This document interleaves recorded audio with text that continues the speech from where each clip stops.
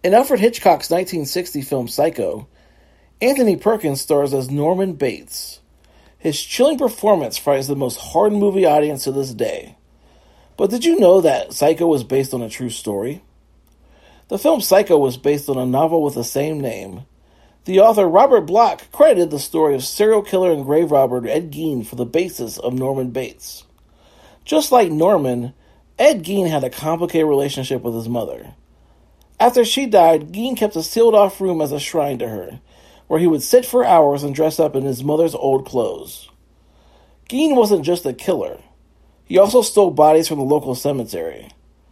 In 1957, when police searched his home for a local missing person, they found kitchen utensils made from human bones, lampshades and chair fabric made from human skin, and body parts from 9 different women scattered throughout the house. Gein stated to police that his ultimate goal was to create a woman's suit from all the bodies so he could become his mother.